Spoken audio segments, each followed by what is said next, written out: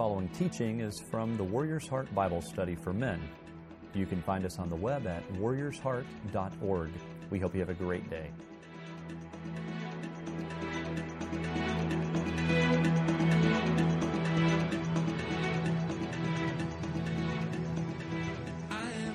Well, Eric, thanks for having me. I teach New Testament studies at the Houston campus of Dallas Theological Seminary. The seminary asked me to move down here about 10 years ago. June 1st was the move date in 2004. And so I've been a Houstonian for the last 10 years, and really just God is allowing me to thrive here. The Houston campus is a small campus, an extension of Dallas Theological Seminary, but it's larger than most standalone seminaries. This year we saw 275 students, and Dr. Fong, who teaches you every week, is doing a wonderful job of leading the Houston campus. I've been here 10 years. He's been here about 3 or so, and he's just breathing life into the next phase of growth for the Houston campus of Dallas Seminary. I'd like to thank you for having me. If I can back up, because none of you know me really. I was saved the week after I graduated from high school. 3 days before my 18th birthday, I came in just under the wire. They say that if you're not saved after age of 18, your chances decrease exponentially. And my smokescreen was, "Oh, you Christians don't know what you're talking about. Things get lost in translation. I know that whole thing. My mom grew up in Mexico City. I grew up hearing Spanish around the house. I studied Spanish in high school, and." God really did come down out of heaven and save me in spite of that. But one of the things that always bothered me was not knowing what the original languages said. So it was almost like if God and I had a conversation, it would have been something like this. Now, we didn't have a conversation. I want you to understand. I come from a non-profit organization. I'm not a prophet. But if we had had a conversation, it would have been something like this. "Oh, so you've got a problem with the translation, huh? Why don't you do it?" So I started studying Greek, and I was at the University of Texas in Austin. I know some of you don't think that there is a university in Austin, but there is one. It's an extremely godly place, let me tell you.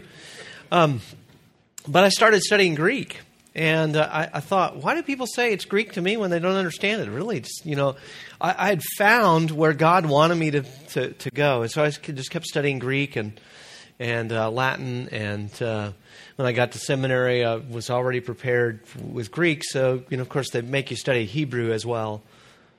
And, God's sense of humor really is, I'm living proof of that. Because the conversation shifted. It's like, "Oh, so you've got a problem with the translation. Well, why don't you do it?" No. I've got you one better. Why don't you teach other people how to do it? So I really am living proof. And small shop, I get to wear lots of hats. They recruited me to teach first year Hebrew, as well as now second year Greek. So I'm just having a great time. I think I've learned more Hebrew than my students have over the last few years, but. They say that the one who teaches learns. The Romans always said, "Qui docet discet." And even this morning, what I have to teach you will probably teach me as well. James asked me to fill in for Dr. Fong, and I know I can't fill his shoes. He is unique among preachers and teachers. But you're stuck with me this morning. So when he asked me to come, I had been just kind of rolling over in my mind. I've really gotten interested in the Gospel of John, and I got really interested in this phrase, come and see, that appears early in the gospel. And I just thought, well, I'll explore that and see where this takes me. So just allow me to share some things about this theme as it appears in the Gospel of John. Now, this is a thread. We're not going to cover all the passages there, so rest easy. You will be out of here on time, but I've given you a list of passages, though, for further reflection and study. That's what that's about. We're gonna touch on about 3 or 4 of these different things here. But what come and see really is, if I could just kind of front load with what I'm going to say, is that it's an invitation to discipleship in the Gospel of John. Really, it's an invitation to test the truth by coming and seeing it. But then Jesus wants us to believe in it after we've tested the truth based on the evidence that he gives us. And the Gospel of John is full of evidence. Well, if you were going to do a screenplay of Jesus' life, when Jesus first steps on screen and begins speaking dialogue, what do you suppose his first line would be? Now this isn't a trick question. Like, it'd probably be in Aramaic. What would it be? Would it be Greek? I don't know what. You'd be surprised, though, if you look at the Gospel of John, when Jesus first appears on screen, if you will allow my metaphor to continue. When Jesus first appears on screen, first thing he says is, "What do you want?" First thing out of his mouth is, "What do you want?" And it really is kind of a real slap in the face. It's, what are you seeking? Now, I'll give you some more context here, but almost the next line, once they tell him what they want, they say, "Rabbi, where are you staying?" He says, "Come and see." Or as the ESV has it, "Come and you will see." So really, I want you to notice from this lesson, I want you to have, when you leave today, or maybe not when you leave today, but when you've thought through what I'm going to tell you, I want you to understand that your faith isn't blind faith. It's faith that's both testimony and evidence-based. And the Bible doesn't expect you to have blind faith. When people say that's just a crutch, you're just believing it, or faith is an irrational acceptance of an idea or a fact without any evidence, you can say that is not at all how the Bible defines faith. The psalmist says, Psalm 34:8, "Oh, taste and see that the Lord is good. Blessed is the man who takes refuge in him." God invites us to experience the truth as we test what's said about him. Well, there are a few contexts to come and see that I want to explore this morning. There are several others that we could talk about, but I thought I would just pull on this thread a little bit. But I'm not gonna pull it all the way out of the sweater here, but I'm just going to tug on it and show you that this theme runs through the gospel, and hopefully as you go back and you do your homework. See, I'm a professor. I've got to give you an assignment. As you look back through that list of passages with the Gospel of John open in front of you, you'll see this more often now that I've noticed it with you. But I want to talk about this morning 4 or 5 different places or contexts in which we see this theme, come and see. When we meet Jesus, and then another context that I've called in the beginning, that's the beginning of the gospel, and then at 2 different tombs, at Lazarus' tomb and at Jesus' tomb, and then at the table with Thomas. And I hope what you'll see is that there's a progression here, especially once we reach the tomb of Jesus. Now, what we want to see is what a mature faith really is. how the disciples grow in their understanding of who Jesus is, and how we as Jesus followers today need to come and see the testimony that God has given us in His Word and combine that with believing in it, trusting in it. Not simply taking it at face value, but understanding it and believing it. So let's look at the first context of come and see. I've already noticed with you, He said to them, come and you will see. Now, you might think, wow, how'd you get that out of, how'd you get a whole lesson out of one line? It looks like it's pretty mundane. Well, now think about this for a moment. Remember, this is, if you will keep running with the screenplay idea with me here, I know that the Gospel of John isn't a movie, and typically when Hollywood gets hold of the Bible and they make movies of it, well, it's like I say, ancient Rome the way it really wasn't. Oftentimes very anachronistic, oftentimes somewhat skewed, and these days, especially now when Hollywood gets hold of biblical figures, they rewrite the history in their own image, so to speak. But if you will allow me a movie that accurately portrays Jesus' life, then come and you will see appears mundane on the surface, but is really very significant as we move through the story. Now, you've probably already recognized this about the Gospel of John. If you've read it through several times, you'll notice that there are places where people say things and they don't really appreciate fully what they've just said. Like Caiaphas at the trial scene of Jesus, he says, you guys don't know what you're doing.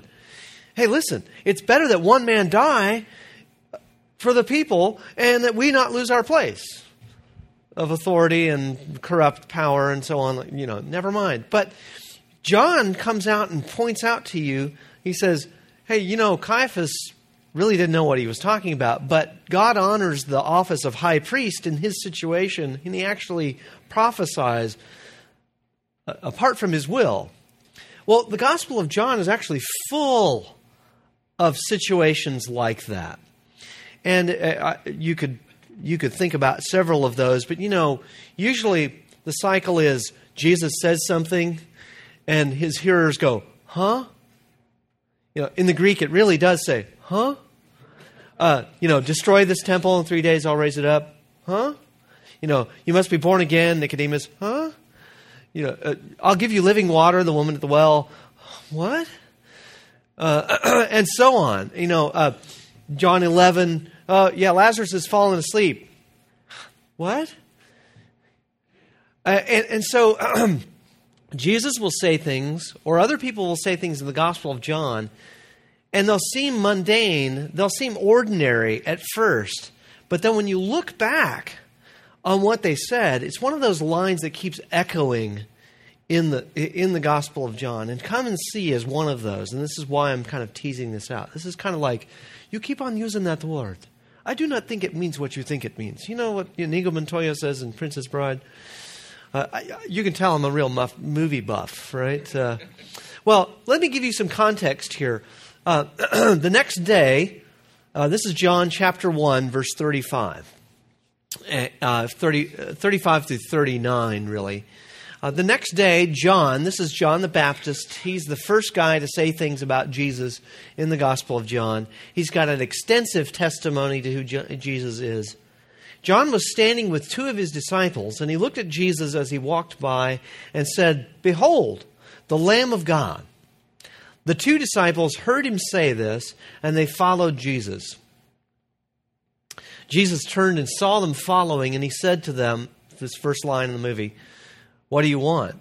What are you seeking?" I like the way the ESV kind of cleaned that up, but it's really the standard Klingon greeting. What do you want? You didn't know. Well, anyway, I'm also a Star Trek fan. Standard Klingon greeting is, what do you want? Okay, so what are you seeking? And they said to him, "Rabbi," which means teacher, "where are you staying?" Now, even where are you staying has significance that I'll try to unpack later. But they really in the context of this initial discussion, this looks like just an ordinary, "Hey, how you doing?" sort of thing. But they ask, where are you staying? Because they've heard from John who this Jesus guy is going to come on the scene. They don't know. He hasn't called him Jesus, but he's been saying, hey, I'm the guy. I'm telling you, there's a guy coming after me, and he's God's man for human history. He's going to take away the sin of the world. And he finally identifies Jesus to his disciples. And so they want to know where he's staying so that they can talk to him. They want to follow Jesus. And John is perfectly fine with that, by the way. Jesus replies, next verse, he said to them, come and you will see. You may have come and see. The first word is an imperative. Come, and you will see. Interesting. We don't have time to really delve into this as this story, this particular scene progresses. But Philip says the same thing. Philip is one of the two disciples. He goes and finds his brother, and he says, hey, look, we found the Messiah. And hey, look, we found the guy about whom Moses is speaking. And Nathanael says, can anything good come out of Nazareth? And he says, hey, come and see. Chapter 1, verse 46. So they came and they saw where he was staying. And they stayed with him that day, for it was about the 10th hour. Now, John is interested in historical situation. He is interested in historical detail.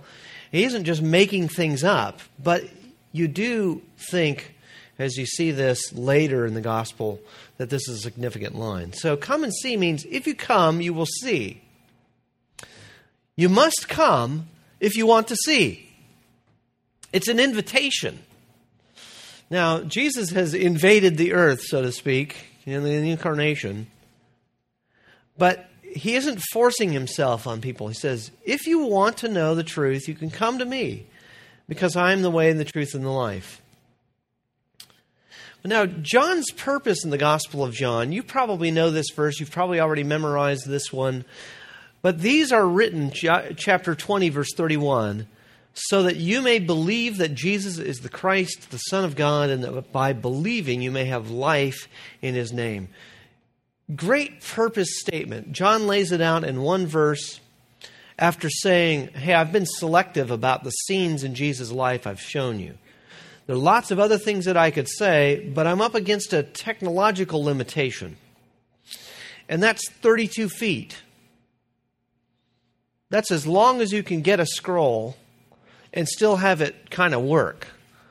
Okay, 32 feet is about the length of Luke, and then Acts, another 32-foot papyrus, and so on. You see why they have got to start other books. John says, hey, there's not even enough books in the world to contain the kind of things I could say about Jesus if you gave me the time. But he has been selective. He says, these things are written so that you may believe that Jesus is the Christ, the Son of God, and that by believing you may have life through his name. Now, to have eternal life, of course, I'm assuming I'm talking to an audience of men who has trusted in Jesus Christ to forgive their sins and to grant them eternal life, the way the Gospel of John lays out.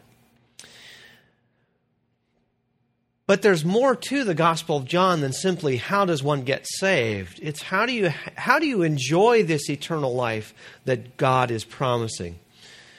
And in a sense, you're already enjoying this eternal life. The moment you believe in Jesus Christ, you are enjoying that eternal life. But there's a sense in which you also have to come back to Jesus. You have to keep coming back to see the truth so that Jesus can live his life through you. And that's what enjoying this eternal life really means as it's worked out in our lives. Well, in the beginning, here's one of the contexts of come and see. Really, it's the end of the introduction to the Gospel of John. You may know this verse already as well. John 1:18, no one has ever seen God. The only God who is at the Father's side, he has made him known. This is the last statement of the introduction to the Gospel of John. Sometimes we call it the prologue. He makes this absolute statement. And just a few verses before this, he says, the Word became flesh and dwelt among us, and we have seen his glory. Glories of the only Son from the Father, full of grace and truth. Now, wait a minute. No one's ever seen God, but we've seen his glory. How do you work that out? Now, think you're the audience of the Gospel of John to begin with. You don't have the fully developed Trinitarian theology just yet. You've got to work it out from what John is telling you. What he's saying is that if you've seen Jesus, you've seen the Father. Jesus is the visible member of the Godhead. If you come to Jesus, you will see the truth. Now, in John the Baptist's ministry as well, we find this come and see theme developed here. This raises the theme of witness and of testimony. John says, I have seen and have borne witness that this is the Son of God. Now, I want you to understand that you aren't just believing simply on nothing. It's not blind faith, is it? Because what we're doing is we're looking at what John the Baptist, what John, the author of the gospel, has said, what the apostles said about Jesus.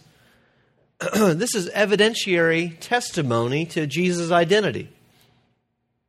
That is, John puts this emphasis on testimony of these witnesses, these men who knew Jesus, knew who he was, knew what he said, and knew what had happened to him after they put him in the tomb.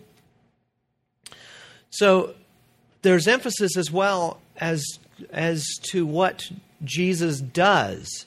If you look at chapter 5 and 6, for instance, the Gospel of John, Jesus says, don't just take my word for it.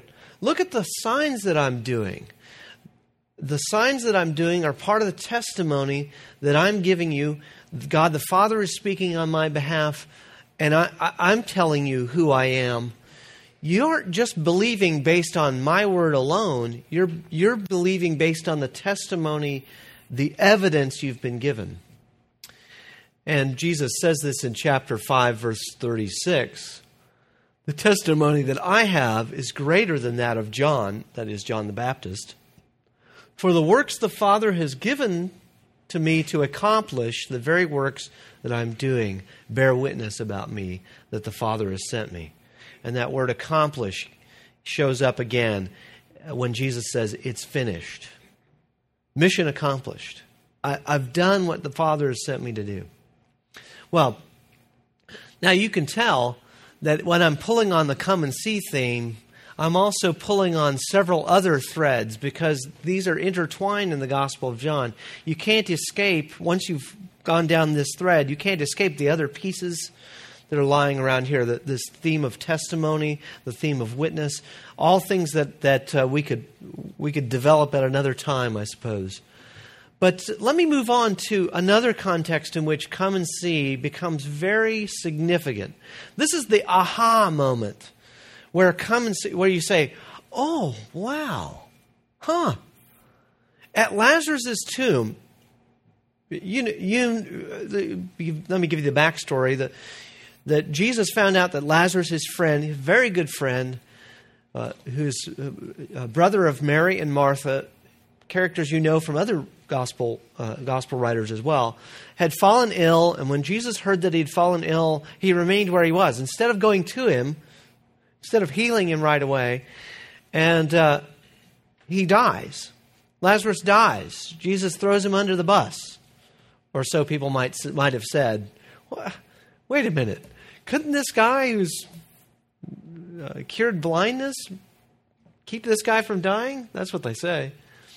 Well, it's all part of God's plan, because what God is doing in Lazarus' death is prefiguring what Jesus is going to do in his own death. But finally, when after this conversation between Mary and Martha, he finally says, "Where have you laid him?" In John 11:34, he said, "Where have you laid him?" And they said to him, "Lord, come and see." And you go, "Hey, wow, I've heard that line before." You keep on saying that. Come and see. Now, you remember he says, roll that stone away, and they say, "Hey, wait a minute, he's been in there 4 days, it's going to stink." But come and see means, look, come look into the deadness of Lazarus' situation and do something about this, because we know that you can do this. And when Jesus says, "Where have you laid him?" I think what's going on here too is John isn't making things up. Now, keep in mind, John isn't making things up, but he is being selective about how he tells you this story. So what he decides to tell you is significant. And I think what he's doing when he says, "Where have you laid him?" Obviously the answer is the tomb, right? But I think this is echoing what happened in chapter 1, verse 38, when they said, "Lord, Rabbi, where are you staying? Where have you laid him? Where is Lazarus staying? He's still in the tomb." And they say, "Come and see."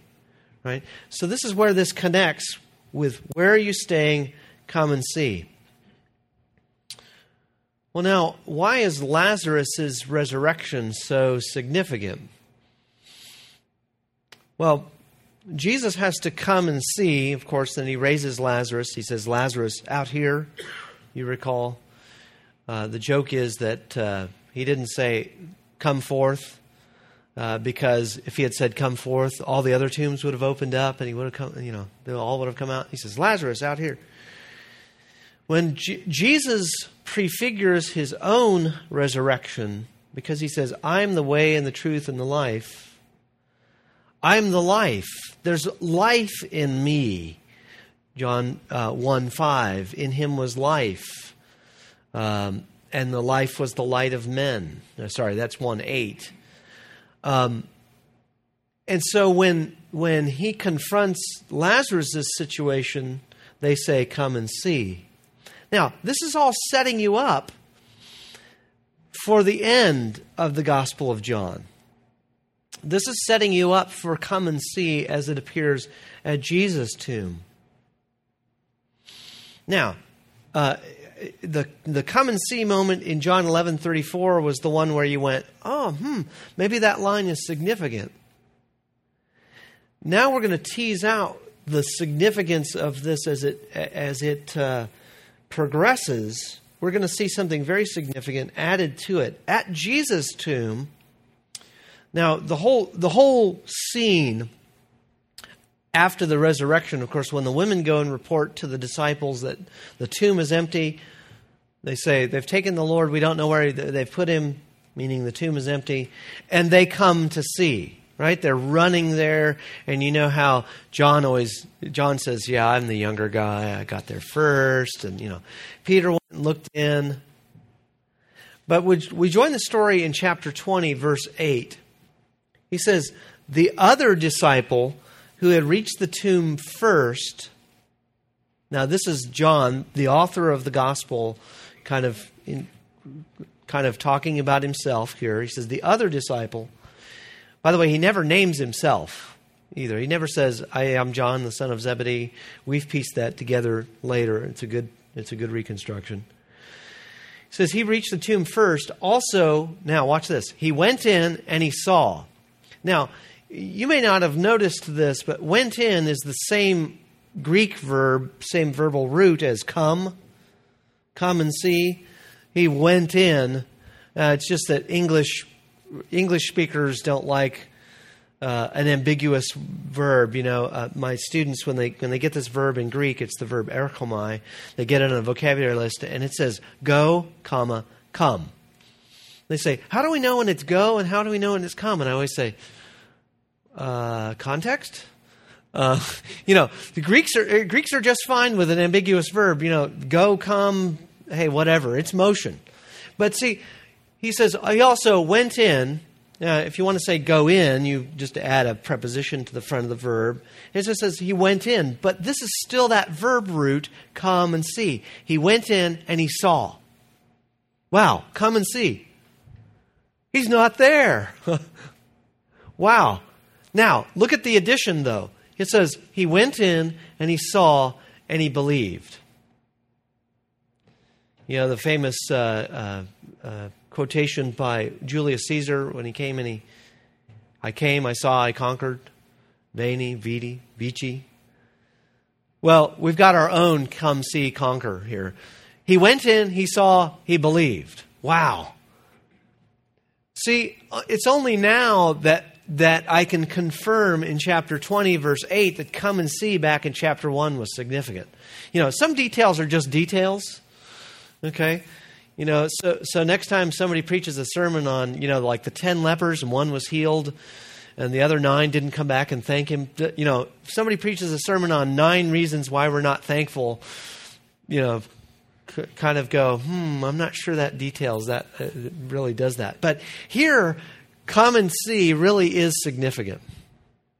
Now, once we reach the post-resurrection situation, it's believe is part of the come and see. Now, I'll show you this. It's later in this chapter here. At the table with Thomas, here's our other context for come and see. You remember that Thomas, who is called Doubting Thomas by some, he's in my book he's Believing Thomas. He's just being realistic.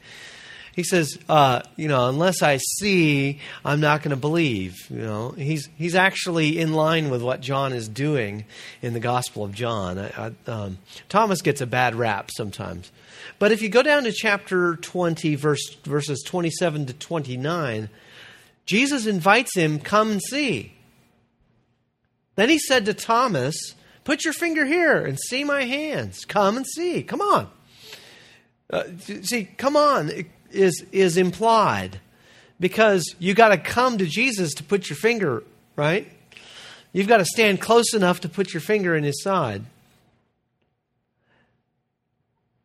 Put out your hand, place it in my side. Do not disbelieve, but believe. And look at what Thomas's reply is. Thomas answered him, my Lord and my God. See, now that Jesus is raised, we can fully appreciate what they've been saying about Jesus. They've been suspecting that Jesus is God. He's been telling them that. And John tells you that up front. But now the disciples, because John has had time to reflect on this, they've figured it out, so to speak. Once Jesus has been raised from the dead, they go, oh, so everything Jesus has been telling us all this time about being God's Son, about being the Son of Man, about dying for the sins of the world, all that's true? Wow. My Lord and my God. Now, where do we enter into the story? Because the Gospels aren't written just as histories. They're written to invite you into the story. Next verse, Jesus said to him, have you believed because you have seen me? Did you come and see and then believe? Good. But blessed are those who have not seen and yet have believed. That's us. That's you and me. We've looked into the testimony about Jesus in the Gospel of John. We've come and seen, but we haven't seen the works. We haven't seen the miracles. We didn't see the empty tomb, but we see the testimony. We see the evidence. We didn't actually witness these events, but we can trust the testimony that the disciples, the men who are closest to Jesus and entrusted with his message, have said is true. Blessed are those who have not seen and yet have believed. So, come and see. How does this work for us? What are we supposed to do? Well, of course, where do you come if you want to know what God's will is? If you want to know who God is, where do you come? You come to the Word. You look into the Word. You look long and hard at Jesus. See, the signs have been recorded. They're done. They're gone. But they've been recorded as evidence. Your faith no longer rests on those. Your faith rests on the empty tomb. And the way we live out our eternal life is the same way we got our eternal life. What did you do to gain eternal life? Well, nothing? Well, it's not nothing. I mean, you do put your faith in Christ, but you didn't do the work. If I sit down in this chair here, the chair is the one doing the work, right? It's not my faith that's holding me up. It's the chair that's holding me up, isn't it? The Lord invites us to come and see. Look at the evidence. This isn't a blind faith. Test the truth of what he said by the evidence he gives, but then respond in faith. And he draws us into this story now so that we can say to the lost around us, come and see. Because in John 13, this whole preparation segment of the Gospel of John, about John 13 to John 17, on into 18, the upper room discourse. John 13, 34 and 35, new commandment I give to you, that you love one another. 35 says, by this all men will know that you are my disciples, that you love one another. So what Jesus is telling us to do is tell the people around you now, come and see. When they come and see us, when they come and see the church, when they come and see us living out our eternal life by loving one another, that's when they'll see the evidence that God is at work in us. And they'll put their trust in the power of the Word of God, both the written Word of God and the incarnate Word of God in our lives. Isn't it interesting that there are Christmas trees now next to me? Used to be, back in my day, as I always like to say to my students who are much younger than I am, they didn't put out the Christmas decorations until, Thanksgiving or so, right? But now it's Halloween, right?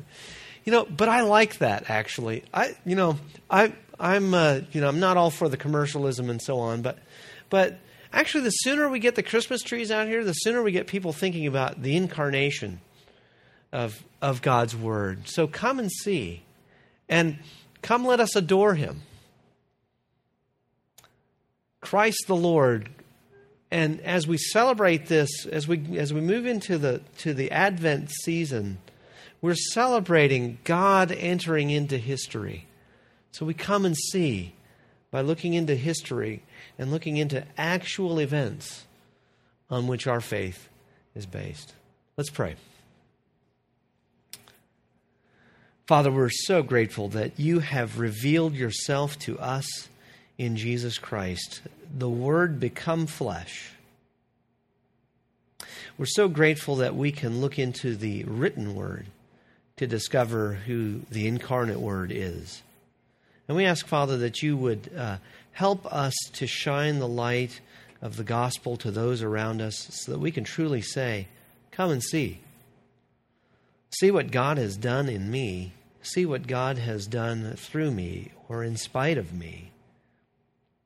We ask, Father, that in this Christmas season we can still wonder, still have this sense of awe at celebrating our Savior's birth. And we ask it all to His glory and in His name. Amen.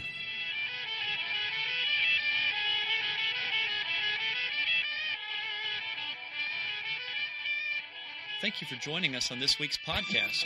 We hope you can join us in person. We meet Thursday mornings at 6:30 a.m. in the Fellowship Center of Houston's First Baptist Church. For more details and to register, you can visit us on the web at warriorsheart.org. That's warriorsheart.org. We hope you have a great day.